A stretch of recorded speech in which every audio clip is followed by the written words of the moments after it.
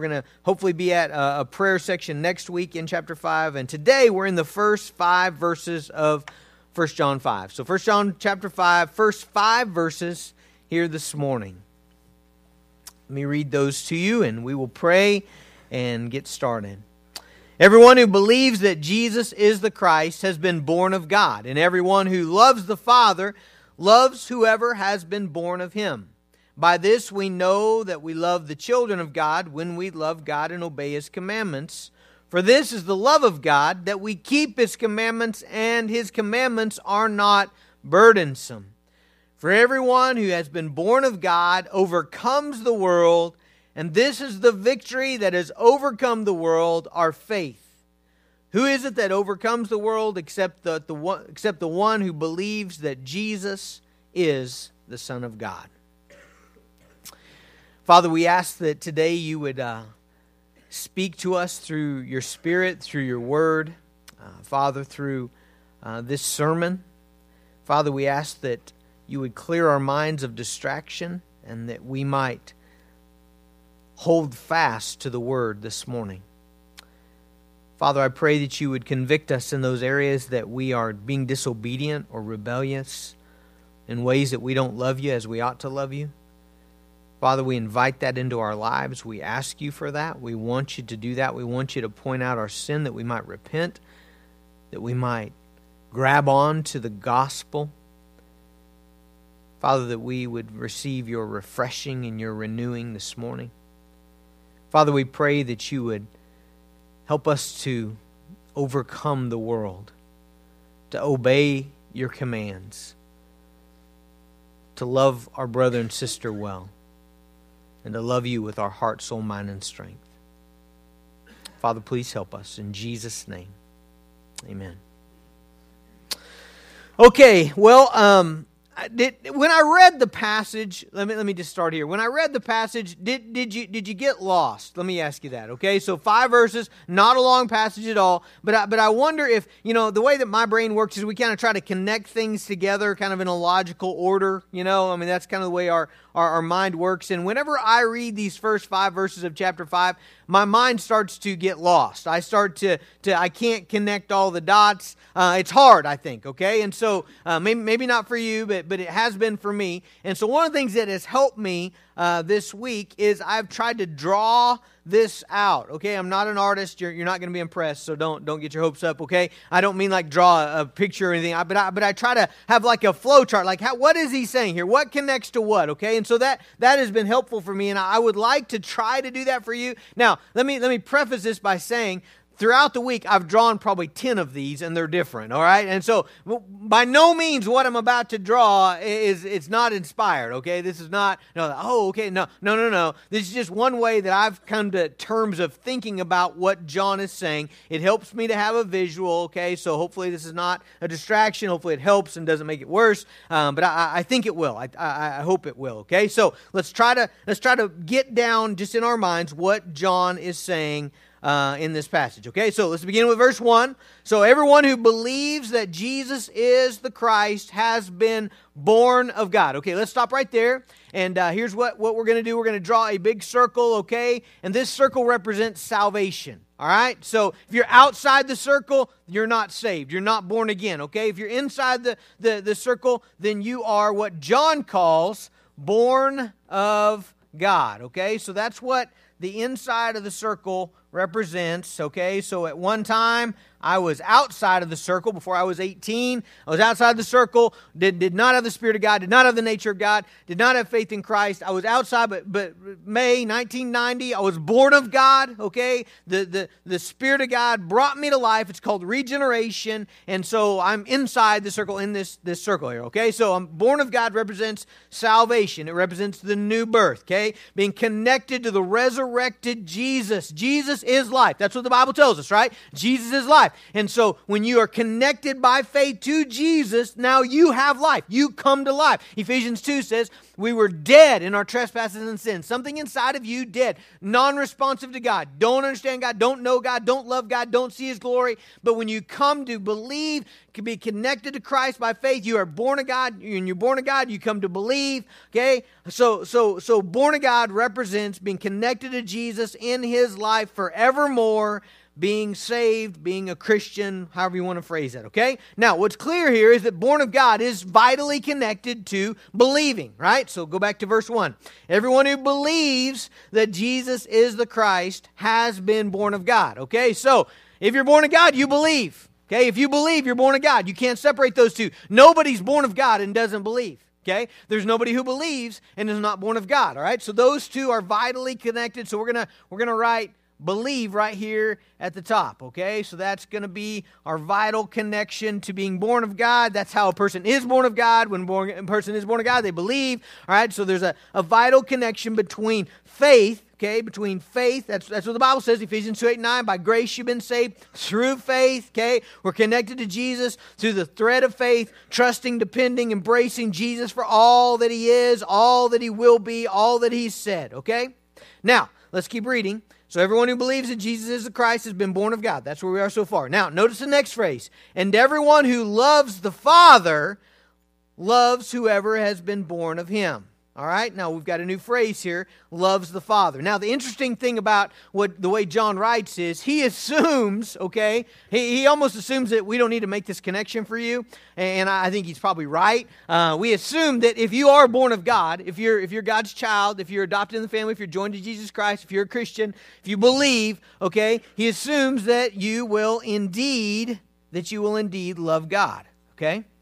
What did Jesus say? The greatest commandment was what? Love God with your heart, soul, mind, and strength. Right? That's the greatest commandment. And so John makes a vital connection between believing and loving the Father. So faith in God produces a love for the Father. Now let's hang out there for just a second. Okay? So for just a second, let's think about this. How believing, how putting your faith in Christ, putting your faith in God creates a love for God. And I guess the question that I would press on you this morning is how could it not? Okay? How could it not? You know, there's something really messed up in a person's faith system if their belief, if their faith in Jesus Christ does not produce an affection for the Father, does not produce a love for God, does not produce a worshiping spirit, does not produce a admiration, a desire for the things of God. Okay, so my question is, how could it not, okay? So if you believe that God is who He says He is, okay, so who do we know God to be? Well, He's Creator. He's the giver of every good gift. That's what James 1 says. He's the one whose very presence, Psalm 16:11, is fullness of joy and pleasures for everyone. He's the one who is holy, who is good, who is power, who is majesty, who is full of grace and mercy. If you believe that, how can you not love Him? Does that make sense? If you believe that He's done what He says, so if you believe that He is who the Bible says He is, okay? Now if you believe that He's done what the Bible says He has done, which is what? That He has loved you even in your rebellion and sent His Son Jesus to die for your sins, to take upon Himself the guilt and the punishment and the wrath of God for your sins, your wicked deeds, your foolish acts, your unholy thoughts. If you believe that Christ has put His righteousness, He has taken your sin away and put His righteousness in your account, what is there in that that's not to love? Now, if you believe that God will do what He says He's going to do, future, okay? So far, if you believe that He is who He says He is, Creator, Redeemer, Savior, okay, King, if you believe He's done what He says that the Bible says He's done, which is the gospel, died for your sins, brought to life, connected to you, put righteousness in your account. Now, if you believe that God will do what He says He's going to do, that if you believe His promises of continual care over your life, He's going to work all things out for good. He's going to be with you always. He's going to lead you into future glory. He's going to make all things new. Again, what is there in all of that that is not to love, that is not to rejoice over? What is deficient? That would be my question to you. If you have no affection for God, if you come in here and there's no desire to worship as we worship together, there's no desire to praise, there's no desire to know God more, to see Him more, if there's none of that in you, I would press on this. What is it about God that you're not impressed with? Now see, it doesn't work for anything else, okay? What is it about me you're not impressed with? Well, should we do this alphabetically, or how should we make the list, you know? I mean, there's lots of stuff, right? What is it about you that we're all not impressed with? Well, you know, we don't want to hurt your feelings, so we're not going to tell you. It's not nice, but there's lots of things, right? Okay, what is it about Oklahoma that you're not impressed with? Well, there's a few things, isn't there? You know, what is it about America you're not? I mean, it doesn't work, but it works for God. What is it about God that's not impressive? What does he not come through with? What, Scripture, what he's done, who he is, what he said, what he will do. I know you may have disappointments in your life. I know you may have rough times. You're like, God, but as you look at what he says he's going to do, what is deficient about his plan in anything?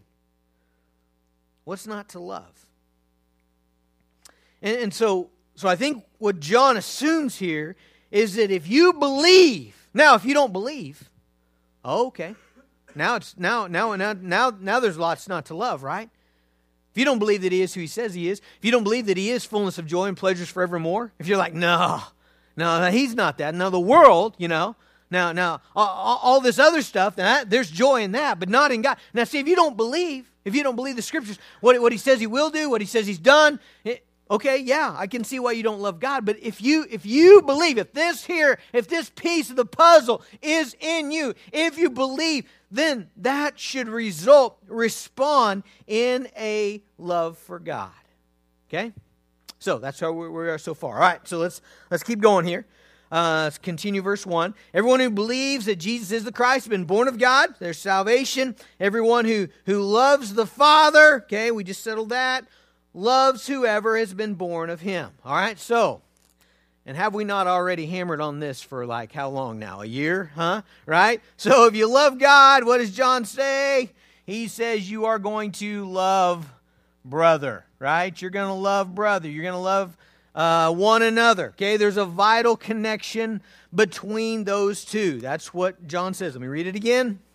Everyone who loves the Father, this is verse 1. Everyone who loves the Father loves whoever has been born of him. Okay, now I don't think we need to spend a lot of time on that anymore, because John has made that so clear over the last several weeks that love of the Father brings about a love for his children. That's how we love the Father, right? That was the point last week. How are you going to love God? You going to give air hugs and send him a Valentine, kind of like to Santa at the North Pole, but to God in heaven? How are you going to do it? You're going to love his people. You're going to love his children. You're going to love those whom his Spirit dwells, okay? So let me stop right here, though, and answer a question. I got this question last week. Someone asked me this, and maybe you were wondering it too. Okay, so when John spends so much time all over 4:20, let me read it. If anyone says, I love God, and hates his brother, he's a liar. For the one who does not love his brother, whom he cannot see, and cannot love God, whom he has not seen. When it says brother there, does that mean we're only supposed to love Christians? Okay? First of all, it does not mean that, okay? Because as we look in the Scriptures, we understand that there's to be a special love between a Christian and another Christian, between a brother and a brother, a child of God and a child of God, okay? That is certainly true. However, as we walk through the Scriptures, we see that we are also to love neighbor, okay? Now, who's your neighbor? Well, man, Jesus told a great story about that. Remember the Good Samaritan? Guy gets, beat up, thrown in the ditch, robbed, he's bleeding, he's dying, and here comes the priest, should be his neighbor. He walks by on the other side. Here comes the Levite, walks by on the other side. Here comes the Samaritan, goes in the ditch, picks him up, bandages up his wound, puts him on his donkey, carries him to the motel, and Jesus ends that thing by saying, who is a neighbor? Okay, well, so who's your neighbor? Whoever's in need in front of you, right? Whoever's in need in front of you. And so, all right, we are to love neighbor, and that's who neighbor is. In fact, Jesus went a step further, and he said, love your enemies. Remember that in Sermon on the Mount? Love your enemies and pray for those who persecute you. All right, and so certainly when John says, loving God is loving your brother, he doesn't mean just stop right there, make sure, if they're not in your church membership, then hey, they're, you can treat them however you want. No, not at all. So there's an emphasis in the Bible that we're to love one another. However, there is a special emphasis on loving your brother, okay? Why? Well, lots of reasons. First of all, they are the means of grace to you, and you are a means of grace to them. God has put us together in a church. Why? So that His grace would flow through me to you, and through you to me. Okay? We need each other. That's the way Paul described it in 1 Corinthians 12. We really need each other as the body of Christ. We're going to be a forever family. Okay, a forever family. Like new heavens and new earth forever. When you love God's people, you're loving those who He loves. You're loving those whom Christ died for. Those whom God put His Spirit in. Okay, so there's an special press that if you love God, you're going to be drawn to a church, drawn to other believers, and you're going to love them. Galatians 6:10, I think, sums it up for me. It says, so then, as we have opportunity, let's do good to everyone. Do you hear that? Everyone. But then listen. And especially to those who are of the household of faith. Okay? Especially to those of the household of faith. So, what we find is we are to apply this law of love to everyone, but there is an especial press to those who are Christians. All right, let's keep drawing here. Let's go to verse 2. So, by this, now he starts over, okay, by this we know, he's given us proof again. John's all about proving something. By this we know that we love the children of God, when we love God and obey His commandments. Okay, so we're right here. Love brother. So John says what? By this we're going to know. We're going to be sure that we do this. That we love our brother. That we love God's children. When we do what? Love God. He goes right back to where we just came from. And then he adds another dimension here. When we obey His commands.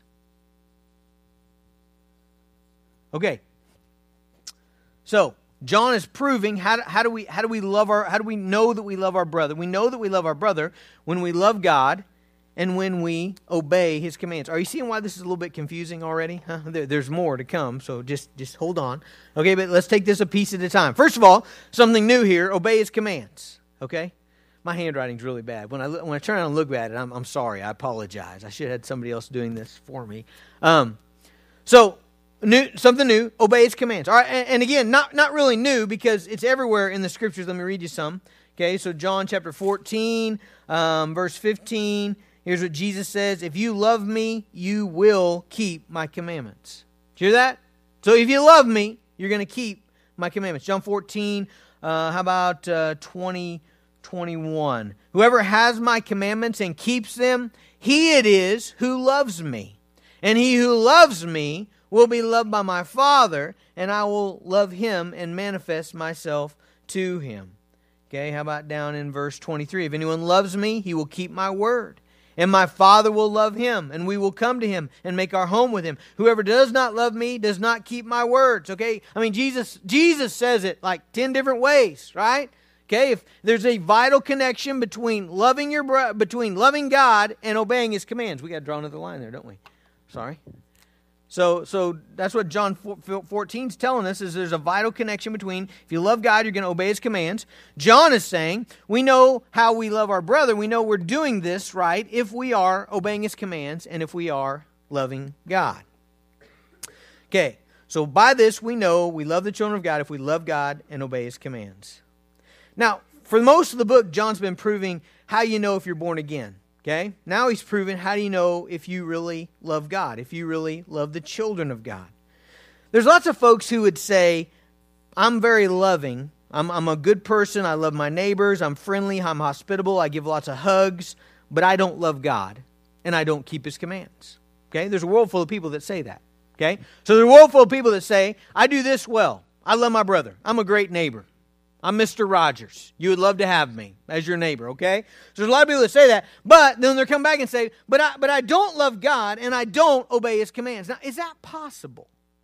I mean, John's just said it's not, but I'm asking you, is that possible to love your neighbor well, to love people well, and not love God or keep His commandments? And I would tell you, and I think John is making it very clear here, no, that's not possible, okay? The way that we love each other well is by loving God and by keeping His commandments.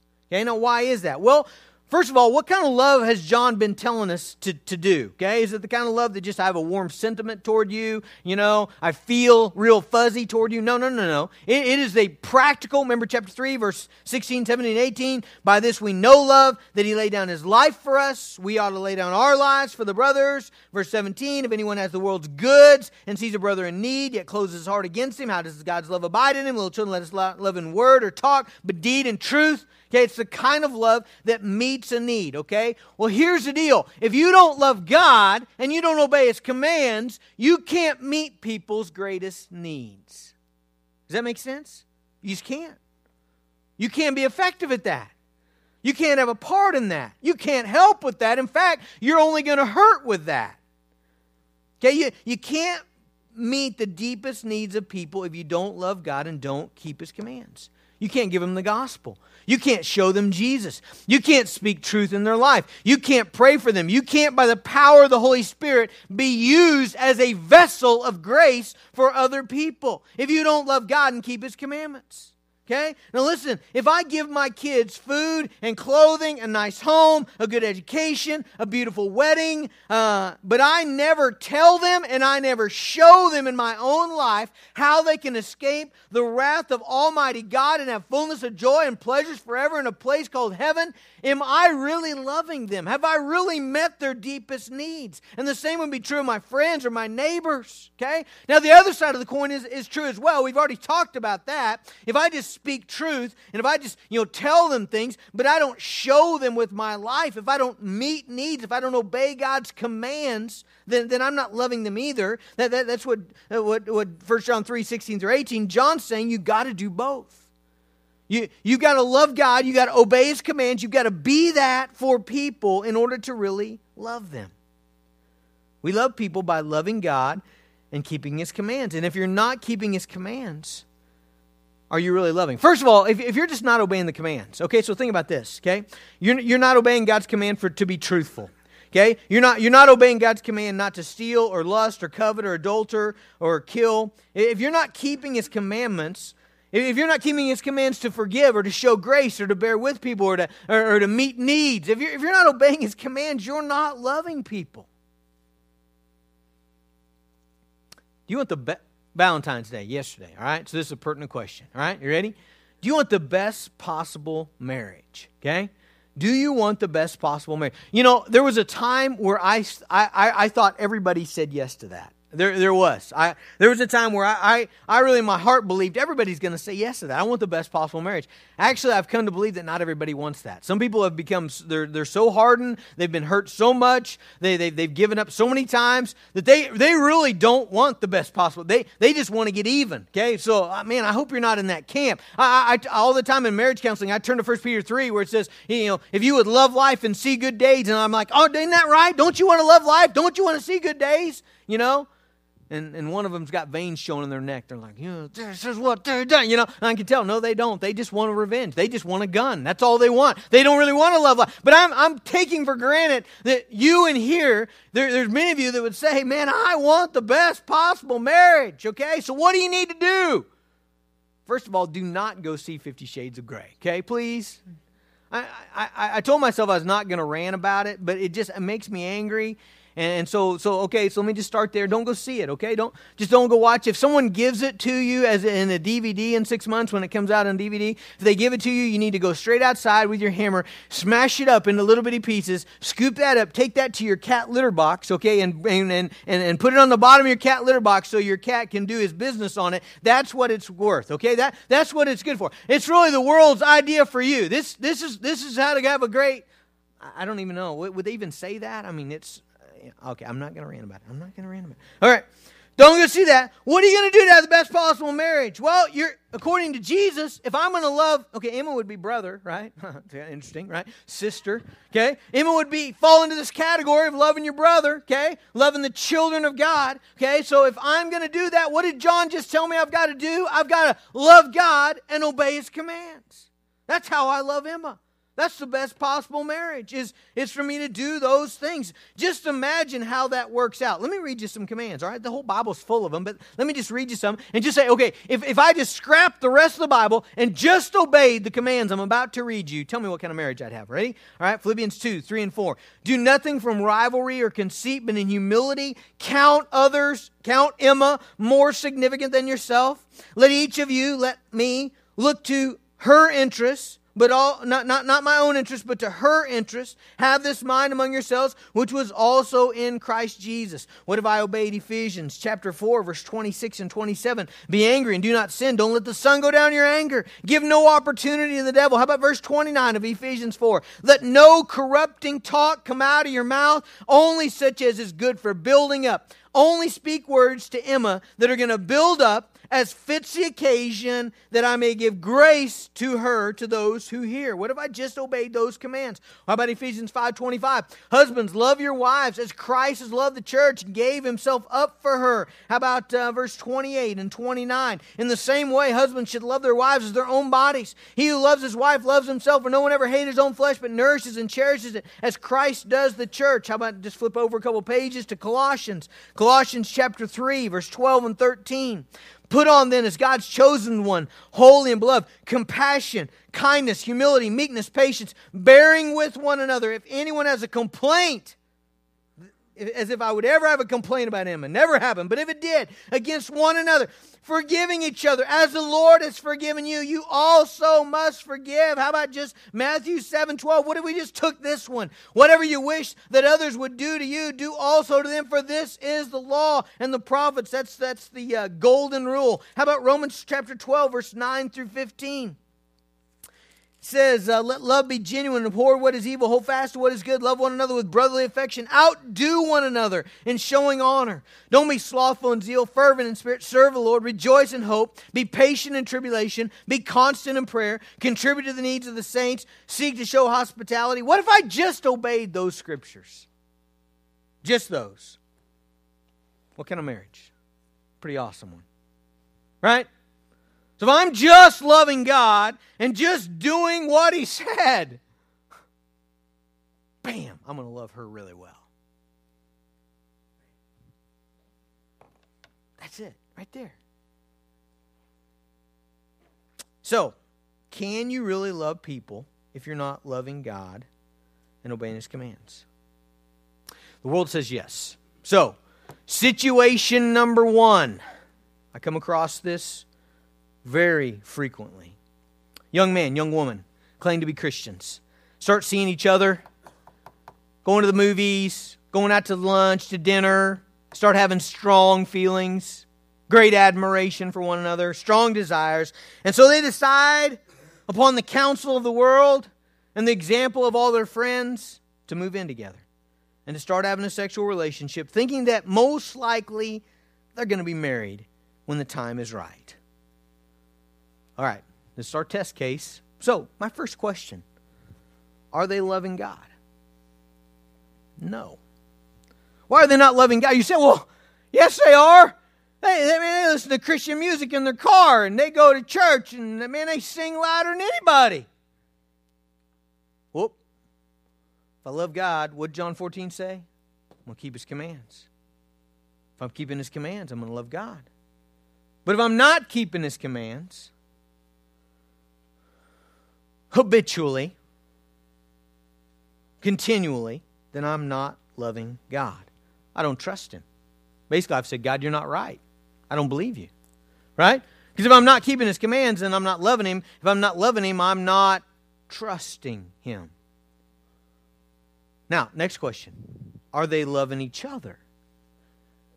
Well, man, the guy texts her every morning, precious Pooh Bear, you are my love muffin. I mean, wow, could you get any more than that, huh? He sends her, he walks to work and picks a daisy out of the wild field and presses it together in his Hallmark card and sends it to her every day. Are they loving each other? No, they're not. No. Right? Because they can't. Because the Bible says, how do we know we're loving each other? We obey His commands and we love God. They're not doing either of those. So what's the result of that? Well, the result of that is they are taking each other by the hand and saying, let's go to hell together. It's brutal, isn't it? But it is. I mean, they're saying, let's live in a continual state of rebellion and sin against God. Let's live in unrepentance. Let's not listen to God. Let's not trust God. Let's push Him out of our lives. That's not love. Would I be loving you if I did that? If I grabbed Tony and say, hey, Tony, let's me and you not obey God. Let's go rob stuff. Let's go steal. Let's go lie. Let's go cheat. Man, am I loving him? Am I doing what's best for him? Do I have his best interests in mind? You would say absolutely not. But yet there's a world full of people in just that situation who are saying, yeah, we really love each other. Situation number 2. A homosexual couple. Now, and I'm not picking. These are situations I deal with on a weekly basis. You deal with them on a weekly basis. And the world is telling us this couple really loves each other. What does John say about that? I'm not offering my opinion. I'm just saying, what does John say about that? Well, John says, if we're going to love each other, then we've got to love God and obey His commands. And they're not loving God and they're not obeying His commands. What they've effectively said is, God, we don't believe you. That's where it comes back, right? If you're not loving God and not obeying His commands, then you're not doing this. You don't believe Him. That's the reason why. You don't believe Him. They're saying, God, we don't believe you. We don't trust you. God, our desires are more authoritative than your word. That's essentially what that says. Are they loving each other? No. They are pushing the one they claim to love away from God and from what would save them and from the God who would give them eternal pleasures and joy forever. Situation number 3. This is going to hit a little closer to home. How about a permissive parent? So the parent that has got the toddler, throwing a fit, wants his way, throws himself down. It's a good thing they're small and short to the ground, because that would hurt. Have you ever tried it? You try to do that right now. Just throw yourself on the ground. Just drop a leg. Man, some of you guys, we'd have to call the EMTs, right? I mean, they can do it. They just throw them right in Walmart. Bam, And just to appease them, just, come on, whatever, get it, whatever. Or how about the teenage mom and dad? This is a harder one. Oh, you just want your family to be friends. You want everybody to like each other. You don't want the constant conflict. And so what if you just give in? Well, are you loving them? Well, first of all, let's ask the question, are you loving God? Well, you're not. Not if you're habitually disobeying His commands. You're saying, what commands? Well, Proverbs 13:24, whoever spares the rod hates his son. He who loves him is diligent to discipline. See, why would Proverbs say that? Whoever spares the rod hates his son. I mean, I would say I don't know anybody that hates. I mean, I really don't. But Proverbs is saying, if you don't disobey, if you don't obey the command, you're not loving him. For this is the love of God. Okay? So let's read our verse again. By this we know that we love the children of God when we love God and obey His commands. All right, we got to keep going here. Verse 3. For this is the love of God, that we keep His commandments. Okay, so this is loving God. Now He's going this way. We keep His commandments, and then He adds a little phrase here to clarify, and His commandments are not burdensome. Now, let me ask you, what does that mean? What is burdensome? Well, in the literal Greek, it means heavy, weighty, troublesome. Okay? So can we all relate to that? Are God's commands, just in our flesh, are they ever heavy, hard, troublesome, weighty, burdensome? I think we would all have to answer. I won't make you answer. I'll answer for us. Yes, they are at times, right? God's command to forgive. Is that ever hard to carry out? Is that ever like a sled that you're having to pull? Yes. God's command to bear with the failings of others, to turn the other cheek, to love your enemy. Man, some of those are really hard. Why are they hard? Because people are sinners. And they're hard to love sometimes. Man, I'm telling you, if your love is dependent on people being lovable or lovely, you're in trouble. Obeying God's commands can be heavy because of the world, the flesh, and the devil. Remember John talking about these guys? Okay, 1 John chapter 2, verse 15, do not love the world, the things of the world. If anyone loves the world, love of the Father is not in him. There it is again. Okay. Verse 16, all that's in the world, desires of the flesh, desires of the eyes, pride and possessions, not from the Father, but is from the world. And so the world is always going to appeal to our sinful bent, right? The world's going to lie to us. It's going to tempt us. And it's going to make us hard. It's going to make it hard to love people and to love God. Because the world's going to tell us that happiness is found in exalting ourselves and in lots of possessions and gratifying our fleshly desires. Everything that's contrary to the law of God.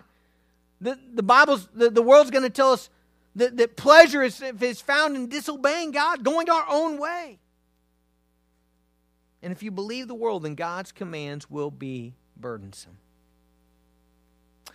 So let me play this out in a real story. We were on vacation a few months ago over Christmas, and we jumped in the car, went to the Grand Canyon. We never planned very well. That's my fault. I plan out where we're going and stuff, but as far as motels, stuff like that, we just wait till the last minute.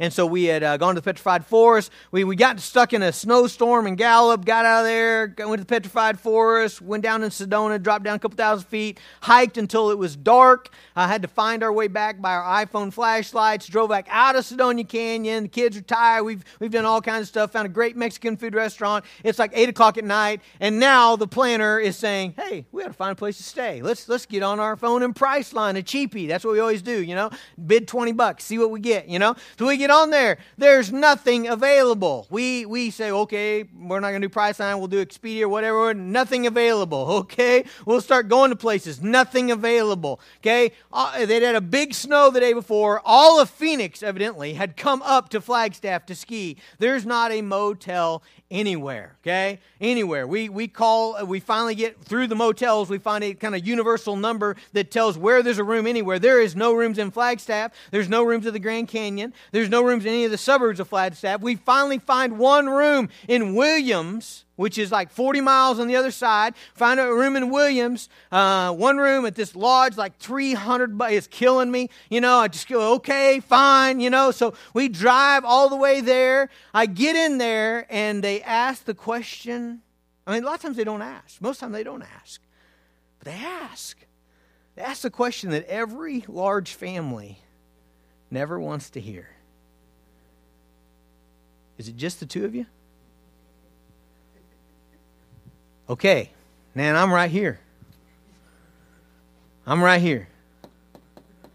Is it just the two of you?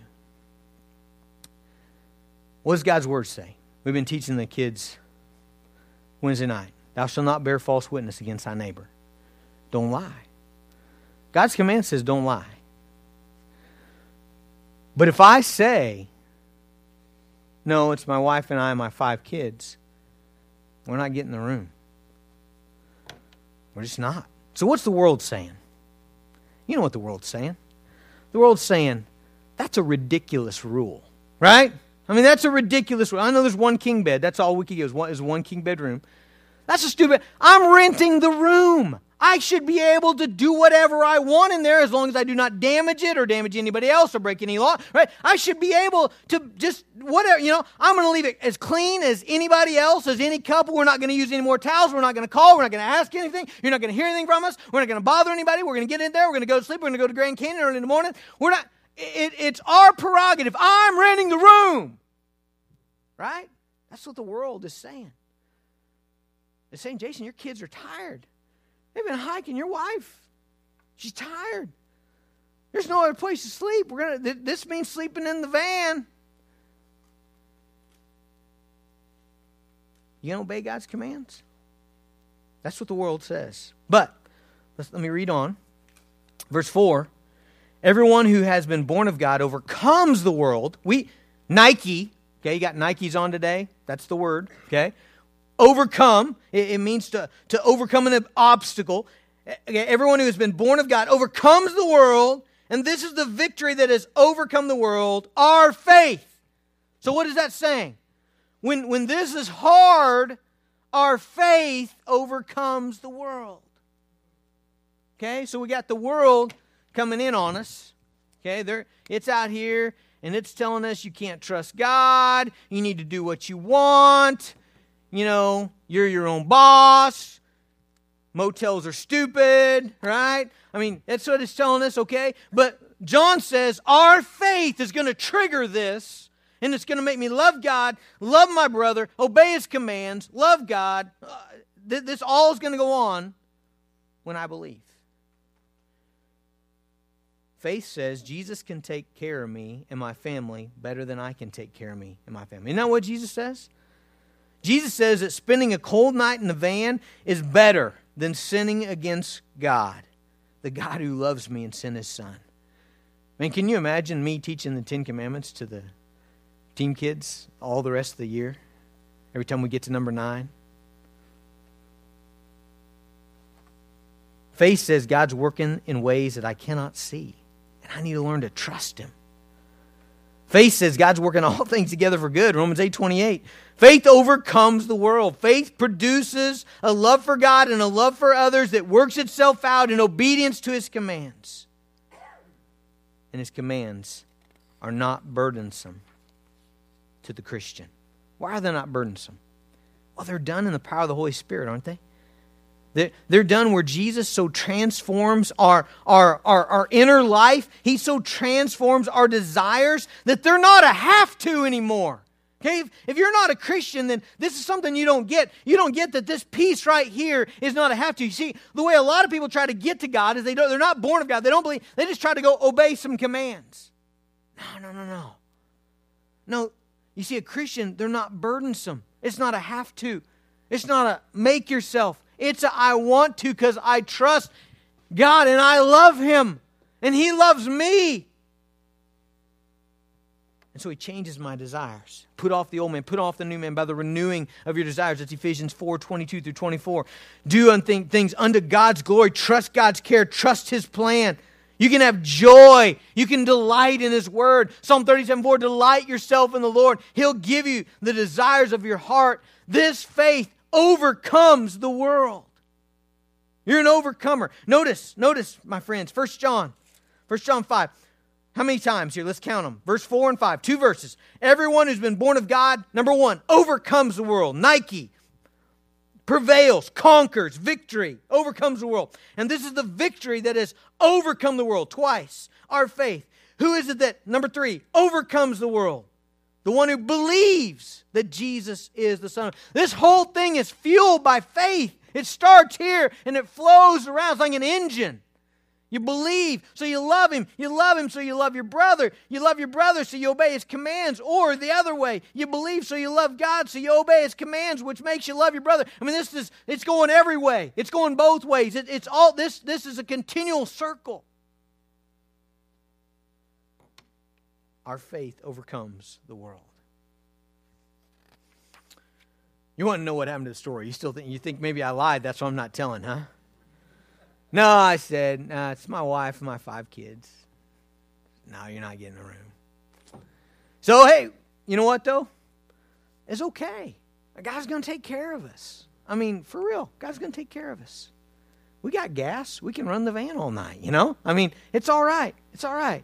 In fact, I built a relationship, a friendship. When the guy told me you can't have it, you know when people posture themselves for a fight? He was doing that, you know? He was like already kind of getting, you know, and I just disarmed him like, it's okay, I understand, you know?